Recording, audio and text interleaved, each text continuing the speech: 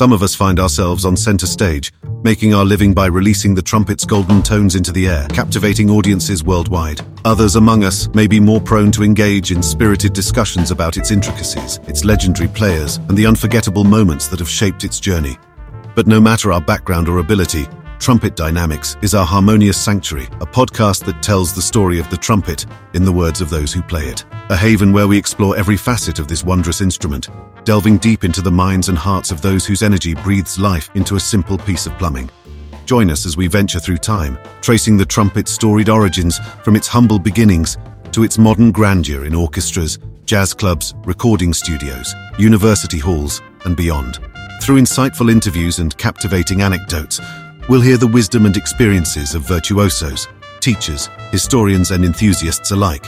And now, let the symphony of trumpet dynamics commence with our founder and host, James D. Newcomb.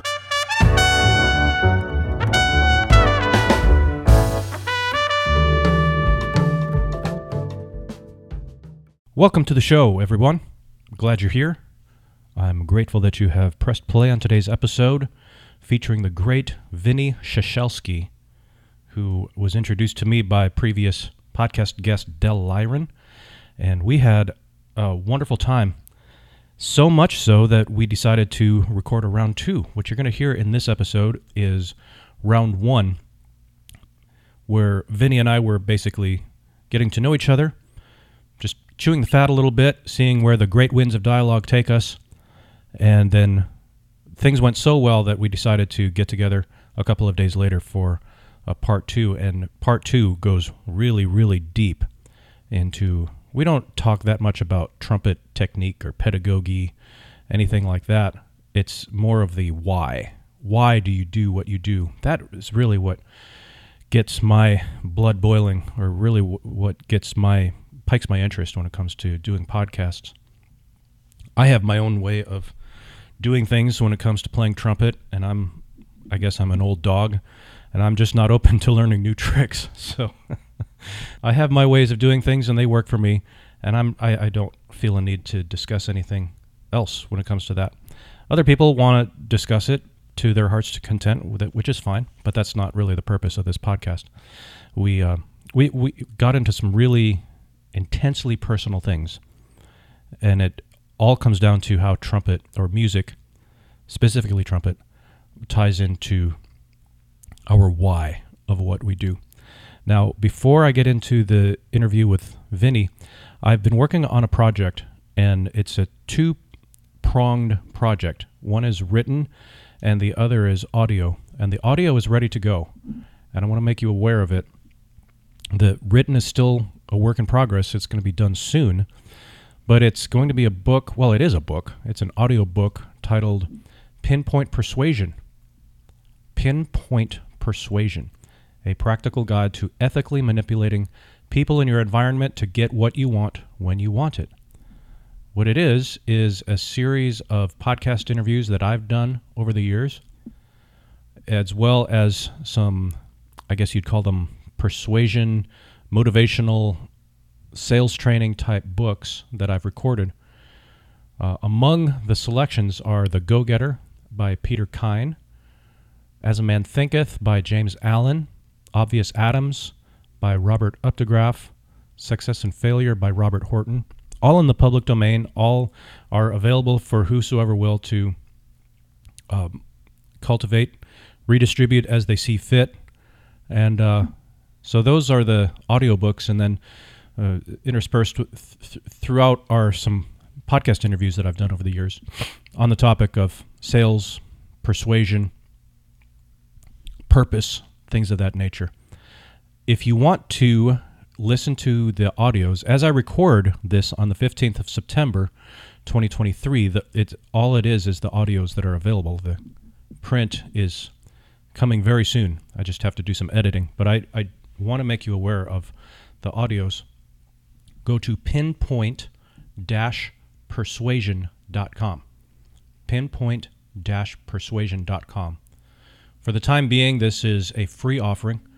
It might become something that is a paid type of thing, where I put it on Amazon or Audible, something like that. But for the time being, take advantage of it. pinpoint-persuasion.com. Great stuff. Really great stuff, and you'll like it. Totally free for the time being.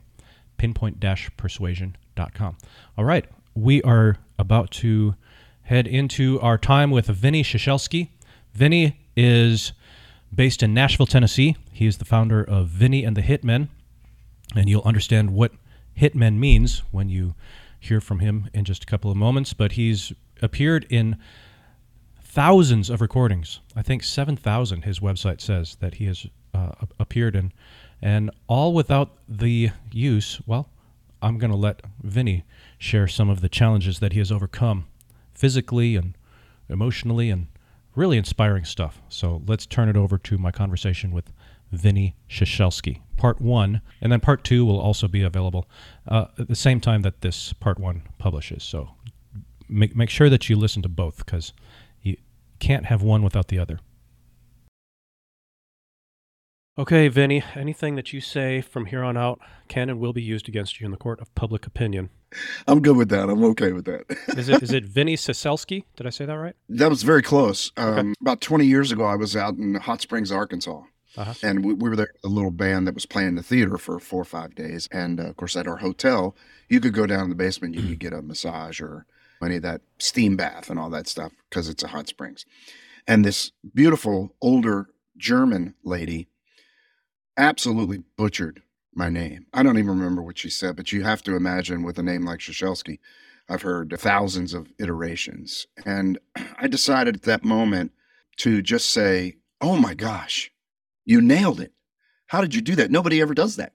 She puffed up, man. She was so proud. And she said, I'm from Chicago, a lot of Polacks up there. and I just got such a tickle out of it. Ever since then, no matter what anybody says, unless they're really sincere, usually they say, how do you pronounce your name? And I say, Vinnie. Yeah. And they roll their up. So it's Ciesielski. Ciesielski. Ciesielski. Okay, Ciesielski by the Ciesielskis. Yeah, I've got to do it. And spelling it over the phone is just the C as in Charlie, I-E-S as in Sam, I-E-L-S as in, because people I get F's in there, and it just comes in the mail, and it's just, the cool thing is my bank will take anything. Honest to goodness. Worked for a band leader years ago. He filled out the check and CIELRQPZW. And I signed that sucker and took it up. I was nervous, and they were like, thanks, Vinnie. So, it doesn't matter. Don't spell it the way it sounds. That's exactly right, man. Oh, right. Lordy. But it is Polish? It is Polish. My dad was actually adopted, and his birth name was Bianconelli. So I would have been Vinnie Bianconelli. Just, you can see me, James. Nobody else can. But if I called you on the phone and said, hey, James, I think you owe me $100. This is Vinnie Bianconelli. You'd be on your way to the house with the cash. Yep, pulling out my card and where do I sign? So you're a trumpet player, which has a whole thing. And then you're Vinnie Bianconelli. Good Lord. If I was born in the 50s, I sure would have been Sinatra's lead player if I was Vinnie Bianconelli. So there you go. The band, which started a couple of years ago, Vinnie and the Hitmen, which I'm sure we'll talk about at some point. We're doing an original record end of this year. It'll be out mid 2024, but it's going to be called Vinnie and the Hitmen Kiss the Ring. And the cover art is just going to be this signet ring that my father, he took an old ring of his, and for one of my landmark birthdays, 30 or something like that, he had it designed and all that stuff, and it really looks like something that the Don of Trumpets would wear. So I think just a picture of that, I think it'll be cool. Kiss the Ring. Yeah. I can't wait to see it. So it's Vinnie and the Hitmen. What's the name of it? Vinnie and the Hitmen. Hitmen. Vinnie and the Hitmen. We started. But what's the name of the album? The Kiss the Ring? The record will be Kiss the Ring. It's not out yet. We've got a Christmas record out called A Public Domain Christmas. We keep all the money, parenthetically. And we're going to add, that's 10 songs we did last year. Man, it was incredible how that worked. We recorded it October 16th and 17th and 18th. We did 10 songs in 2 days at a big studio out in Franklin, Tennessee, which is a suburb of Nashville. And man, it turned out great. So we're going to add public domain tunes, 4 or 5 a year over the next couple of years. This year we're printing CDs. It was a digital release because we did it in October and had it mixed, artwork done, everything ready to go by December 1st, which is, if you know anything about record production, that's like crazy fast. Yeah. So it's a really cool little record, and we're looking forward to adding on to it. So the name of the album is Public Domain? The name of the album is Vinnie and the Hitman Christmas. I'm sorry, no. Vinnie and the Hitman, Public Domain Christmas. Parenthetically, we keep all the money.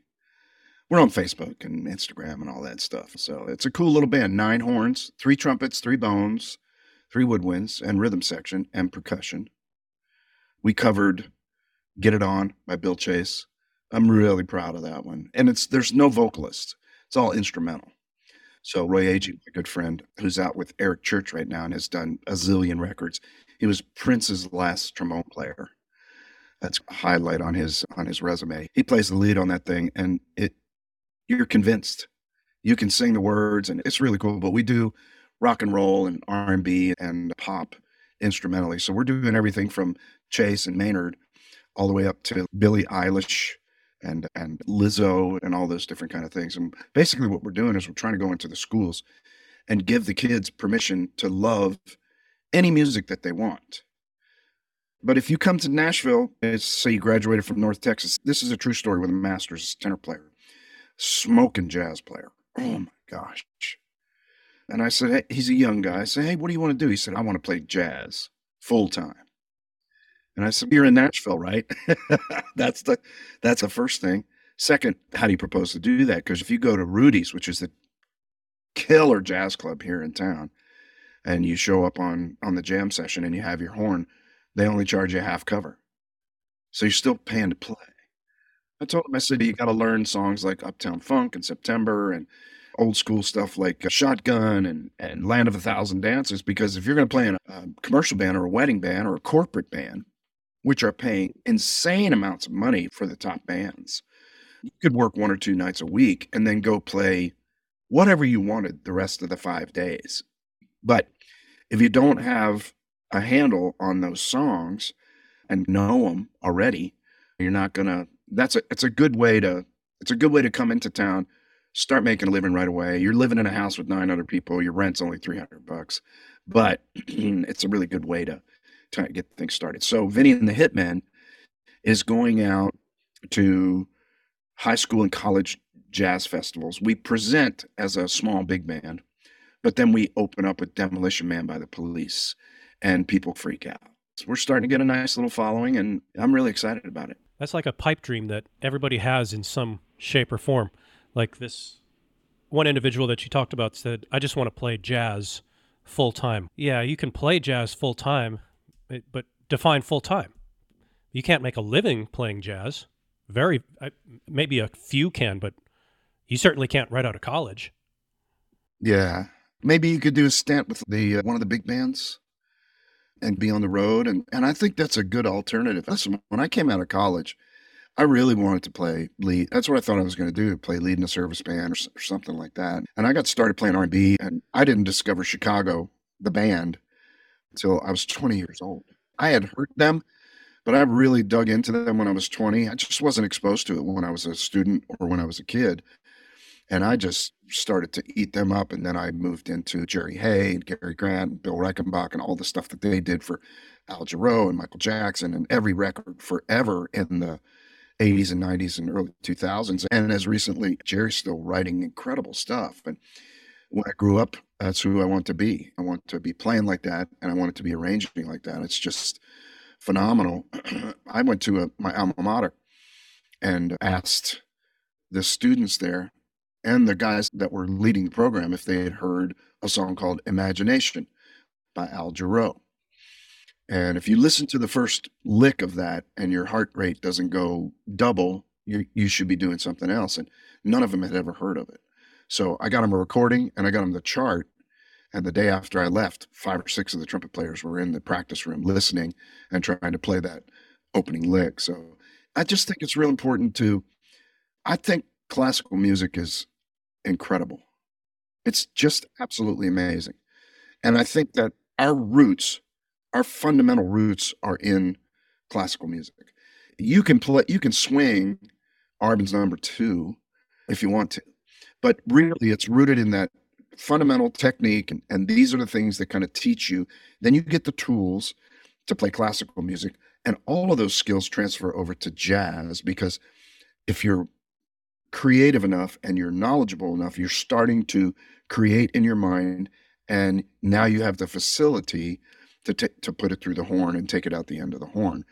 And pop combines all of that stuff, because if you listen to Chicago as an example, there's a tune, Baby What a Big Surprise, where he plays piccolo trumpet. Lee plays piccolo trumpet through the whole thing and does a really nice job.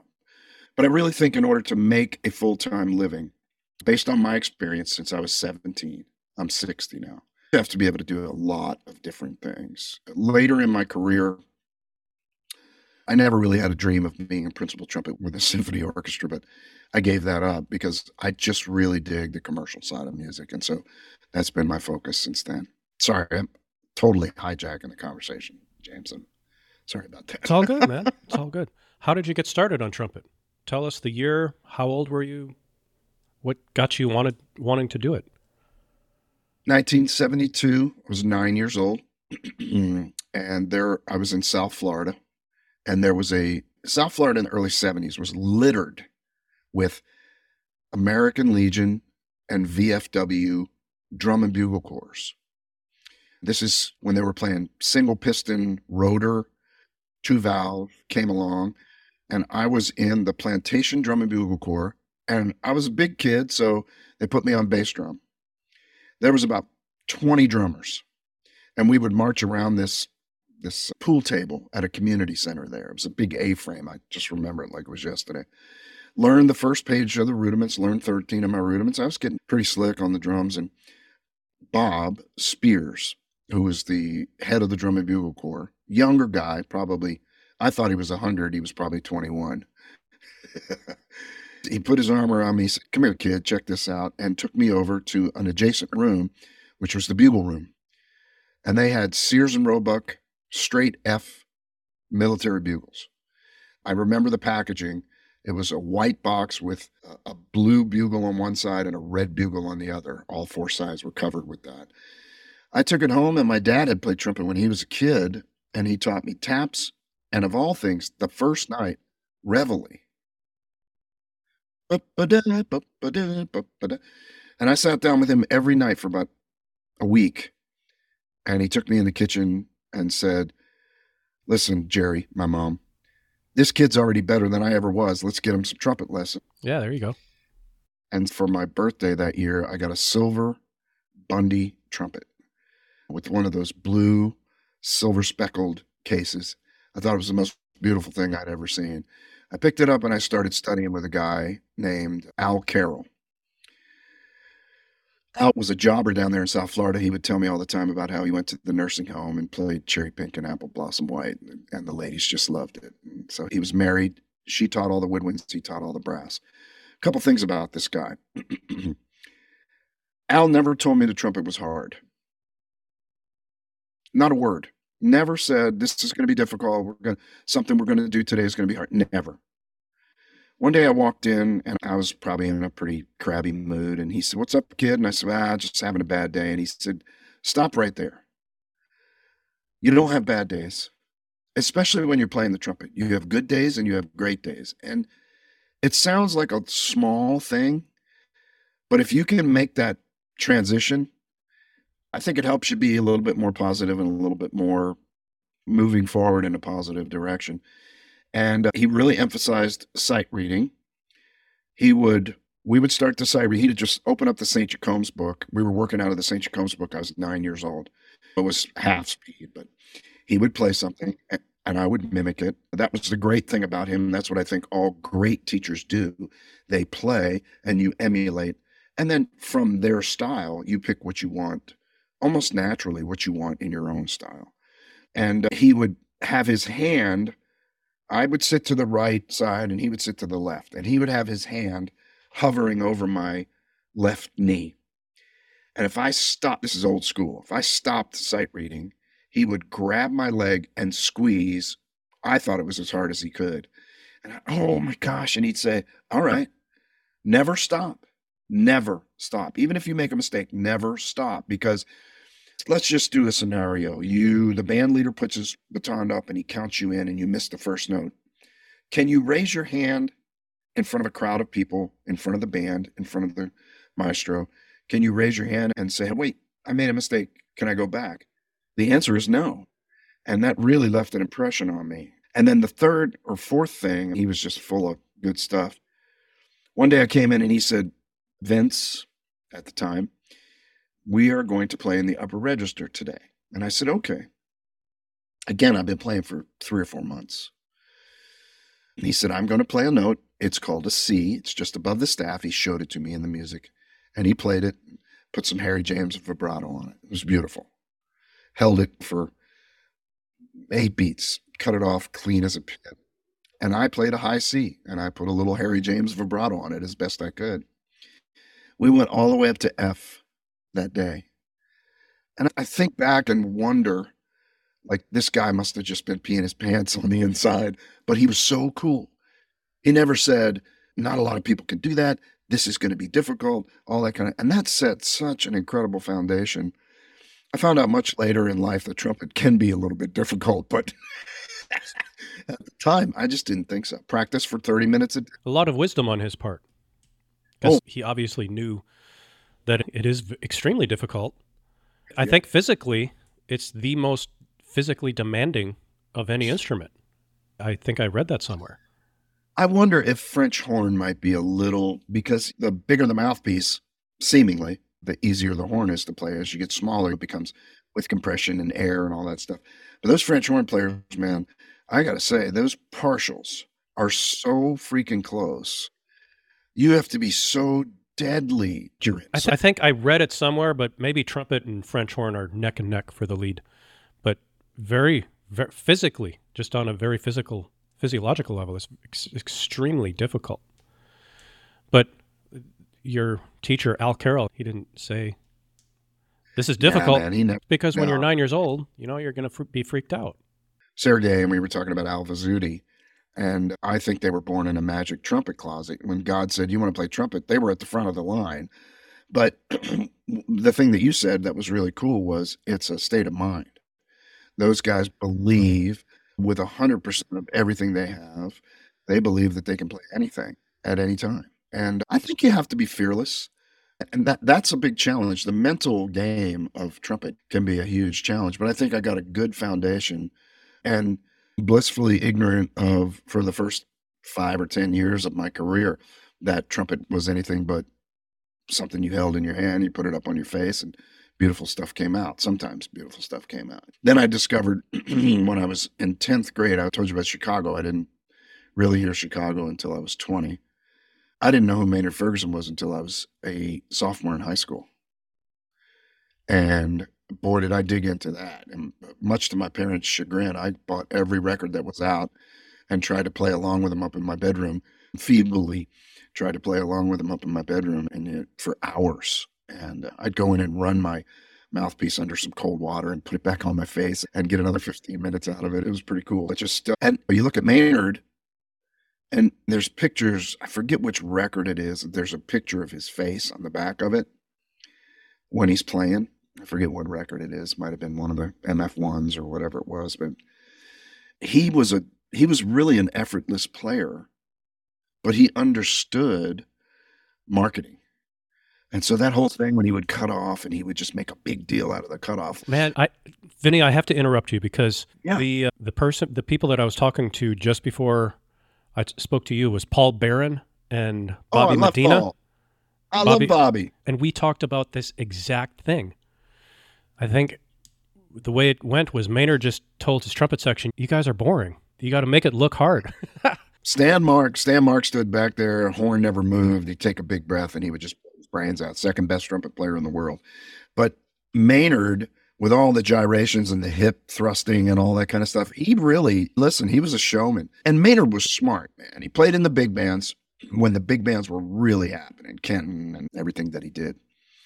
Marvelous lead player, great soloist. And then in the 50s, maybe late 50s, early 60s, he did that record called Stratospheric. Are you hip to this record? Okay. It's bebop, clean, but it's up an octave or two. 9 non-ed he had, and that's a great record. And then through the 60s, he went through his stuff. And then at the end of the 60s, he started playing pop music instrumentally. And that is when he really started to appeal broad-based. It wasn't just trumpet players and guys that were fans of big band. It was, I've heard that tune on the radio and I love this version of it. He crossed over pretty hard, and that's how he was able to keep a big band in some form or fashion on the road for almost 30 years. You know what I mean? And if you've been in that band, that's all you have to say. You walk into a gig and they say, well, I don't know who you are. What have you done? And you say, I was out with Maynard for a year. That's it. You don't have to say anything else because he had a very high standard and he was a huge, enormous influence on me. It's not always pretty. It is a vibrato you can drive a truck through, but stylistically and showing people the limits of the horn in the popular world, not just people who listen to jazz know who Cat Anderson is. People who listen to Maynard may not know who Cat Anderson is. You know what I mean? And I think that was brilliant. And yeah, awesome. That's really insightful. Very interesting way to look at it. Who are some of your other major influences as a trumpet player? Doc Arturo from Tower Power, the original trumpet player with Tower Power. I would say that those guys, I listen to a lot of different people, but it changes all the time from what I'm hearing on, I listen to Sirius and what I'm hearing on there and different people. And there's some local guys that are great trumpet players. Mike Haynes is a guy who grew up in Tullahoma, which is some miles from Nashville, but here in Middle Tennessee. And he was a drum corps brat, marched with the Blue Stars, I think it was, in 79. He was the sideline lizard. I don't think he did a lot of marching, but he played that stuff. He's been a huge influence because he's a great lead player. And when you sit next to him or under him in a section, every time he plays, it's an education. I love that guy. And he's one of the nicest human beings. He's so not a trumpet player when it comes to just the way he runs his daily life. He's a great husband and father, and he's an incredible guy. And he would definitely be in that, one of those trumpet heroes. Jerry Hay, Gary Grant, Chuck Finley, of course, Mr. Bergeron. I recently I've never met him in person, but we've talked over the phone several times. And I think a lot of his playing. Lewis, is it Drowsdale? He's another one that's just, they're showing such facility and such versatility. I think it's incredible to marvel at a great classical trumpet player. It's just some of the stuff that they're able to do with multiple tonguing and tone and super soft and then really beefy, just the versatility. Who sticks out in your mind as a great classical trumpeter? Nashville, the Nashville Symphony has been around forever. They were glorified all the way up until probably when I got here in the early 90s. They were a community orchestra, but they always had money and they were able to bring in some great players. But it wasn't a full-time orchestra. And then as time went on, there's a guy that went to MTSU, Jeff Bailey. And when I first met Jeff could play anything on the trumpet as long as it didn't go above a high C, a C on top of the staff, just above the staff. It was amazing. Just such great facility, perfect intonation, perfect tonguing, just a perfect trumpet player. And then he won the principal chair with the symphony, and the symphony, because of him and a lot of the other great players that they got, now they've won multiple Grammys. They're doing great. They're a real high percentage on, like, the way they rate those things is like the orchestra makes 75% of its salary from ticket sales, or 80% or 50% or 30%.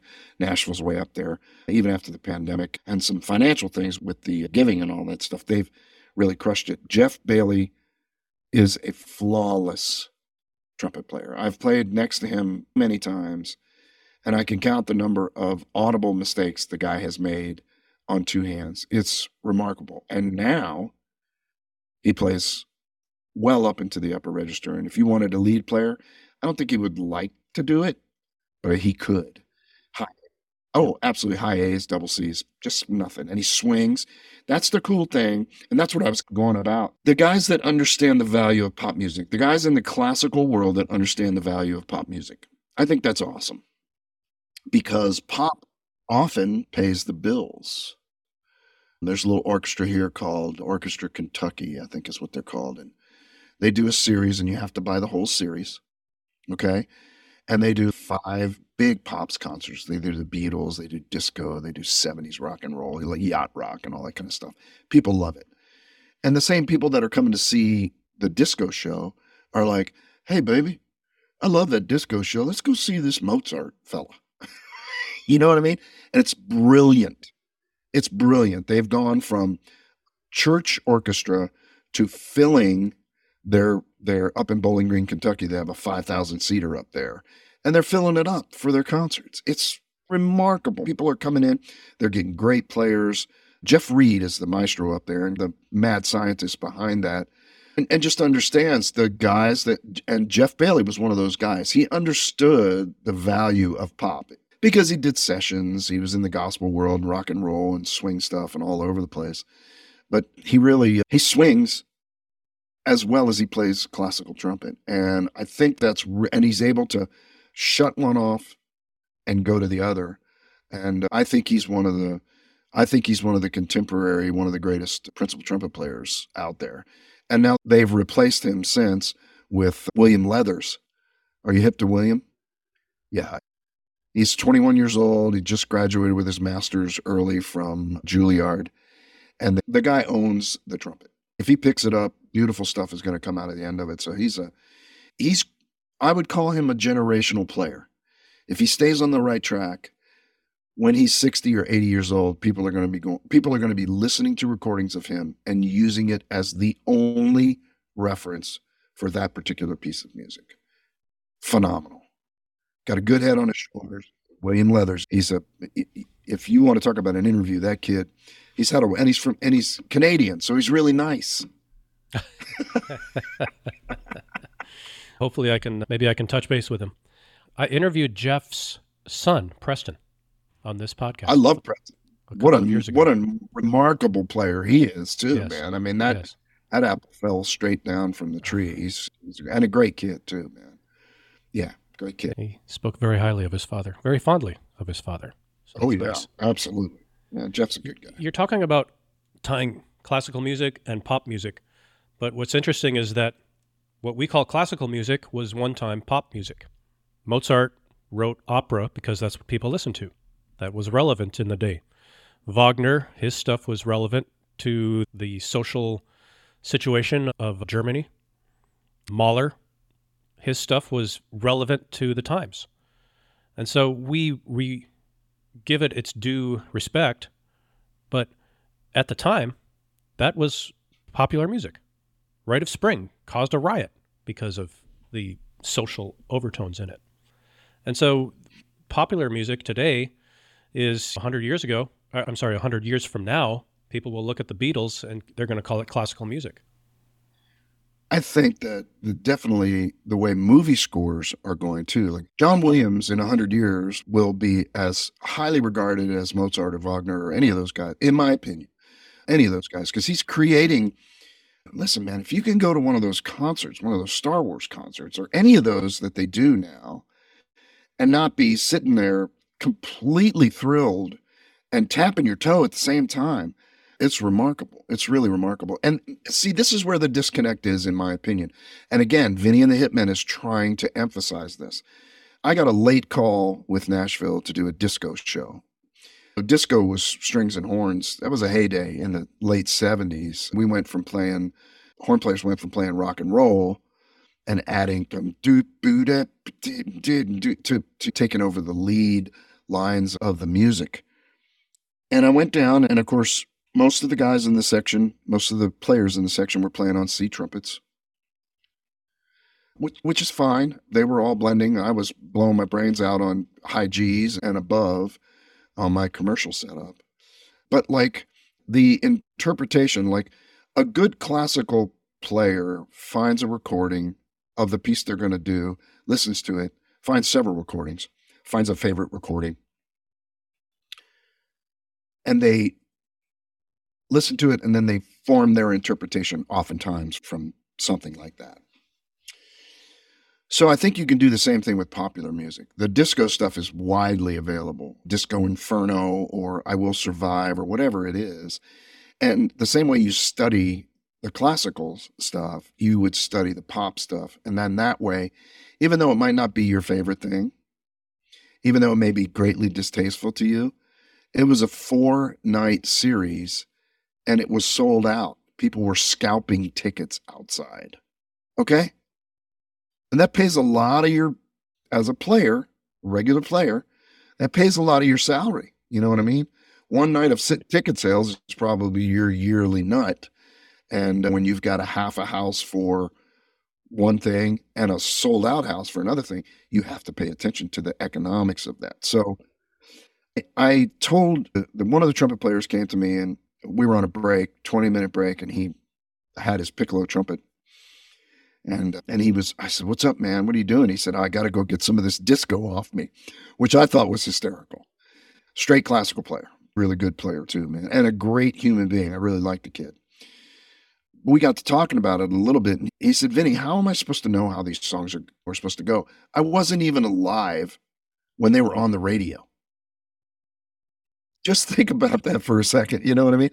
Every piece that you do, if it's been recorded, you find that recording and you listen to the recording.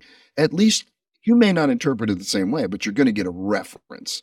If your maestro says, "I want you to listen to the 1963 Chicago Symphony Orchestra recording of this, because if we can play it like that, we're going to be kicking some butt," then that's what you're going to do. So what I say is, find the 1978 recording of Donna Summers doing I Will Survive and approach it the same way. And I don't think the jazz and commercial guys are giving their specific players permission to listen to classical music.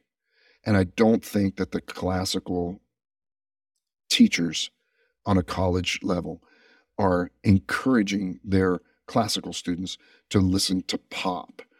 Because the best and most well-rounded players can play the snot out of Wagner, but also be able to do the trumpet solo in the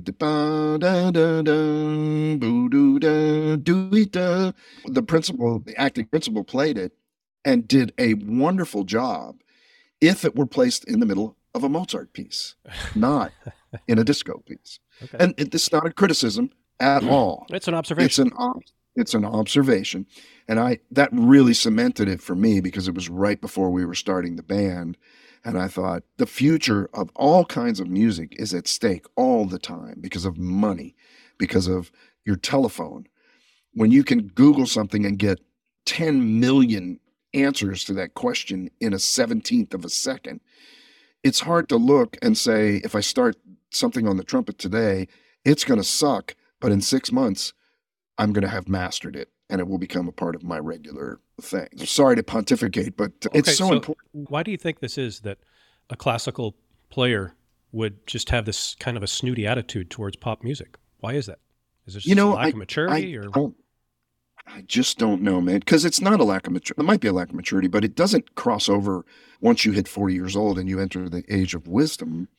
Suddenly you like pop music. So 40 is the age of wisdom? Because I'm over 40 and I don't think I've hit that yet. So it made me a little nervous. Well, think about how you feel about stuff now compared to when you were 21. Because when you were 21, we were all a bunch of dummies, and now it's a little bit better. But I don't know where it comes from. If I could find out and write a book about it, that would really appeal to, I think, a compare and contrast. We did the Beethoven piece, I don't know what it is, maybe the fifth, that they turned into a disco tune. Boom, boom. And listen, it's all grounded. It may be a complete abomination to somebody who plays the classical version of that. But this is what that did, just like Jeff Reed in Orchestra Kentucky. There's a guy who's never heard the original recording of Beethoven's Fifth. Am I quoting it correctly? It's the Fifth? Okay.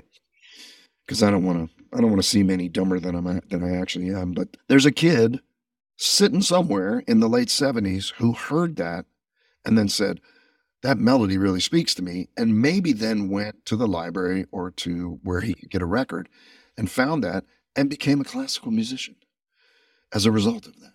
There's so many things that are similar. First of all, there's only 12 notes. There's only so much you can do with them. And a lot of the stuff that's rooted in classical has vamped over to jazz and certainly over to pop. I think part of it is pop.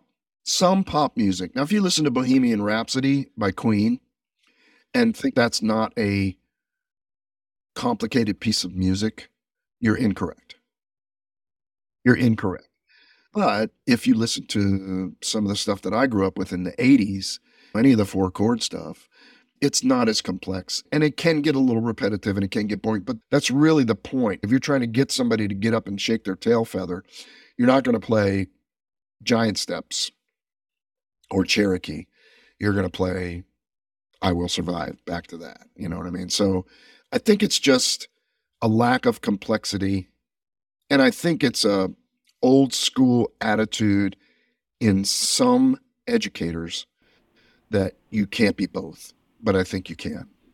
You know what I realized? Because I've lived in Asia as well. I've lived in Korea and Vietnam. And you hear some of the classical stuff, you hear that put in a modern context with disco or electronics, whatever the case may be. You hear it a lot over there. And I realized, because my preference is classical. If I had my druthers, that's all I would play. Not necessarily listen to, but play. And there was a time when I would just roll my eyes at stuff like that and think, that's stupid. What are they thinking? They're besmirching the good nature of Beethoven and Bach. But then I realized, if Bach were alive today, 400 years later, and he were to hear a piece that he wrote in the context of modern music, would he be offended? He'd probably be tickled pink that his music is still being played. I think he'd be thrilled. I think he would be thrilled. And I think that's what movie music is, and back to the John Williams thing, movie music is the classical music of the future. Now, there are some great pieces being written and performed that are being written today. But that really, a lot of those soundtracks have taken the best of classical. You're talking about a 60 or an 80 piece orchestra recording live. A lot of times they are sight reading, and it's the first or second take. And if you listen to some of this music, it is beautifully written and beautifully performed, with the best of the classical world and the best of the pop world mishmashed up into some really incredible. The first time I saw, this is a cool story. I was in Los Angeles on a tour in the late 90s, and one of the guys in the section knew Gary Grant, so he set up a lunch. And of course, I'm just nervous as all get out, because Gary's one of my heroes. Sat down across from me. We talked for a couple of hours, and it was like my best friend for 30 years. And he said, so what are you into? I said, man, I just saw Batman with my kids at the time, my stepson and VJ. And the first time I watched the movie, I really didn't watch it. I listened to the soundtrack. There were two trumpet players and one scene in there that were sitting on G's, just above the staff, octave above the staff, and trilling them commercially in perfect unison, perfectly in tune, two trumpet players trilling those notes. And it happened. It was reoccurring. And I'm telling this story, and I was gushing about the soundtrack, and I was just like, oh my God, it was just such great music and really incredible. And I had to go back and watch the movie a second time and just divorced myself from the music, because so I could pay attention to the movie, which we did. And Gary very humbly said, that was me and Chuck Finley. And I was like, oh my God. Which Batman was this? It was the very first one. The very first one. I think it came out in 93 or 94 or something with like that. Michael Keaton and Jack Nicholson? Do you remember? Yes. That was 80. It was late 80s, I think. Okay. I didn't see him until probably 95 or 96.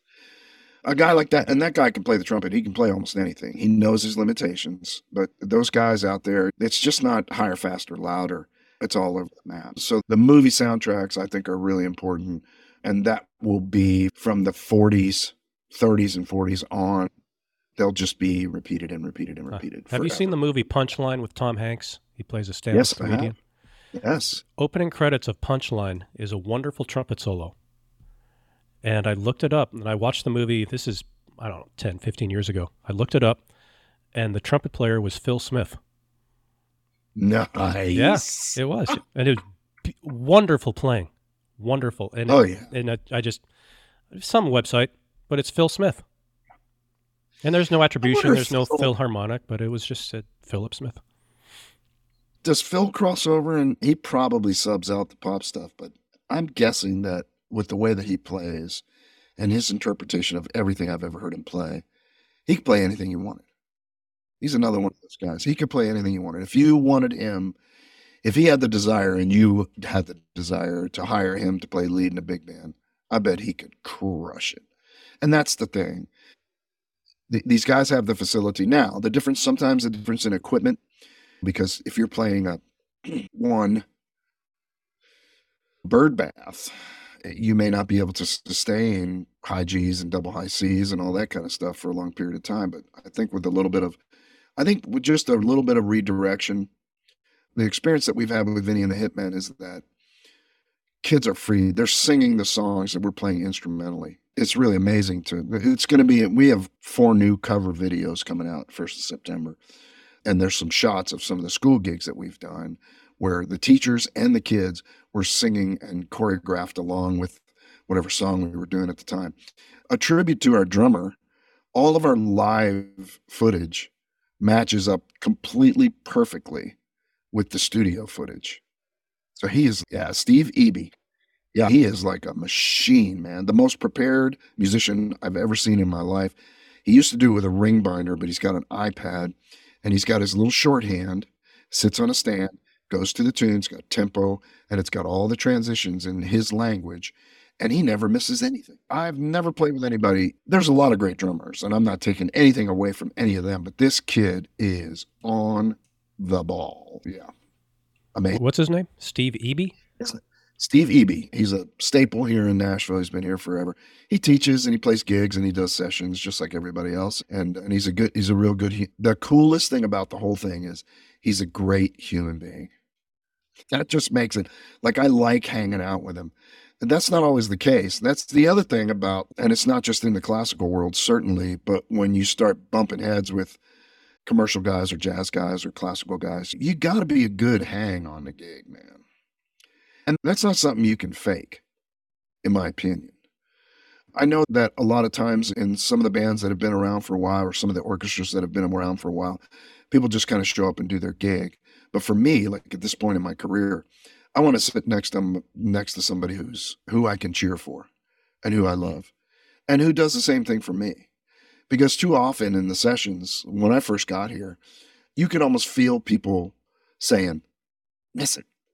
And now, because of the people that I surround myself with, I hear, you got this, or go get it. And it just makes it easier somebody said to me the other day, it was a huge compliment.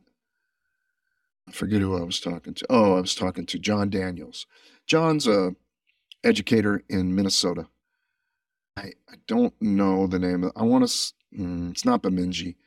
Anyway, he's a great teacher, very esoteric, believes in God, but also believes in chakras, and he's an incredible player. He does all these cornet solos he's working on now because he wants to do a little tour.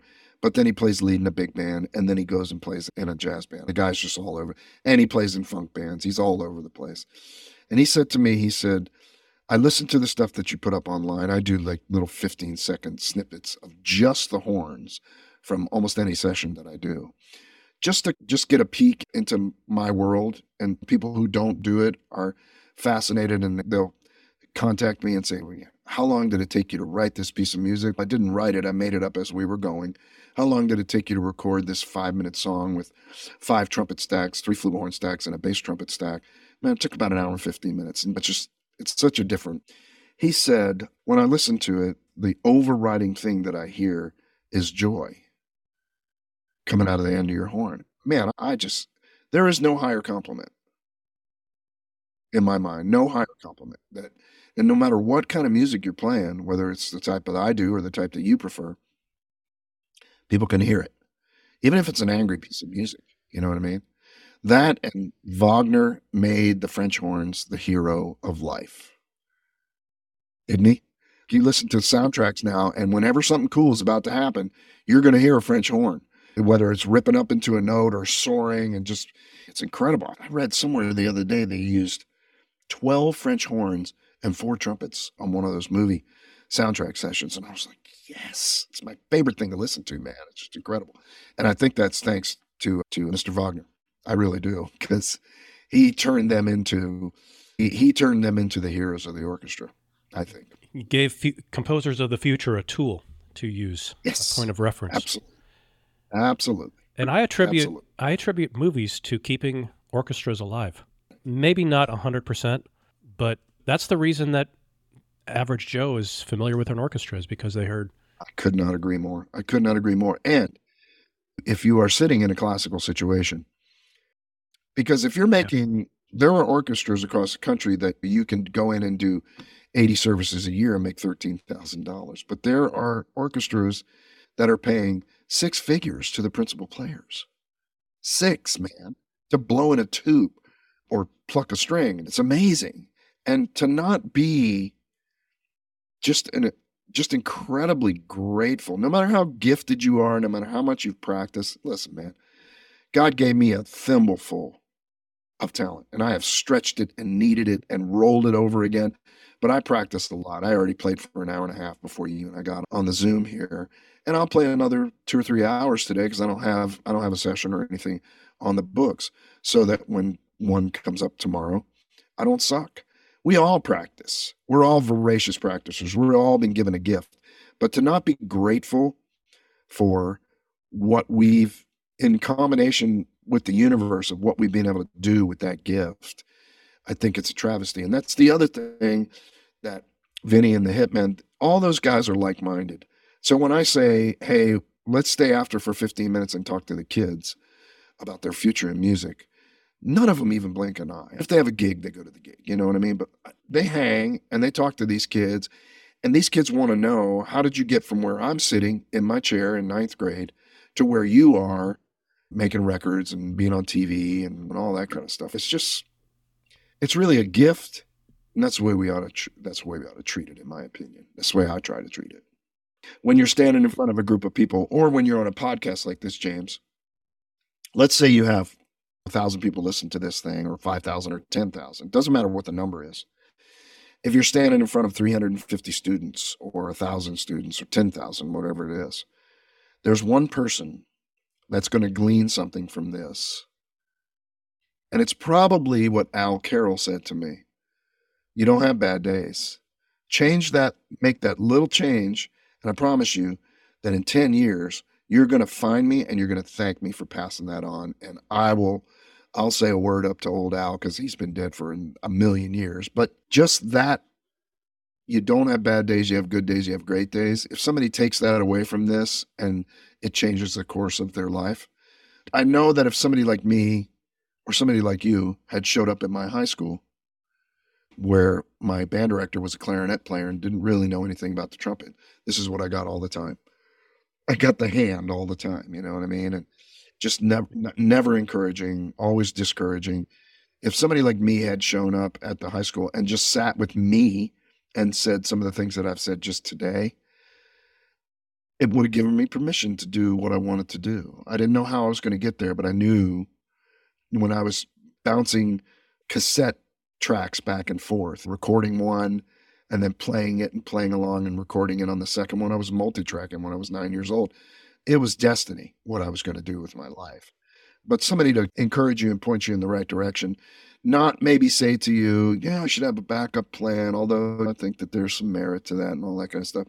But if you're not giving it your all, 100% all the time, don't look up in 10 years and wonder why you're not where you want to be, because you got to be on it all the time.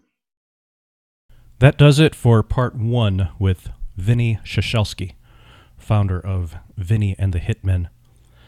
Show notes for today's episode can be found at trumpetdynamics.com/trumpetvinnie1. Now you have to spell Vinnie correctly. It's Vinnie. trumpetdynamics.com/trumpetvinnie and then the number 1. Trumpetvinnie1. And since you're here and since you're listening to the podcast, you owe it to yourself to listen to part 2 because it's great. I'm just going to leave it at that. And the show notes for that, as you might imagine, are trumpetdynamics.com/trumpetvinnie2. So thank you for listening, and I bid you farewell, unless you're going to turn right over to part 2, in which case you'll hear from me in just a couple of minutes. Thank you for joining us on Trumpet Dynamics, telling the story of the trumpet in the words of those who play it. For more captivating episodes and exclusive content, visit our official website at trumpetdynamics.com. You can dive deeper into the interviews, discover additional resources, and connect with your fellow trumpeters. Also, be sure to subscribe to the podcast on your favorite podcast platform and even leave a rating and review. It really helps with the visibility of the show. Until we meet again, may your fingers be fluid, your breath unimpeded, and your chops ever fresh. Play hard,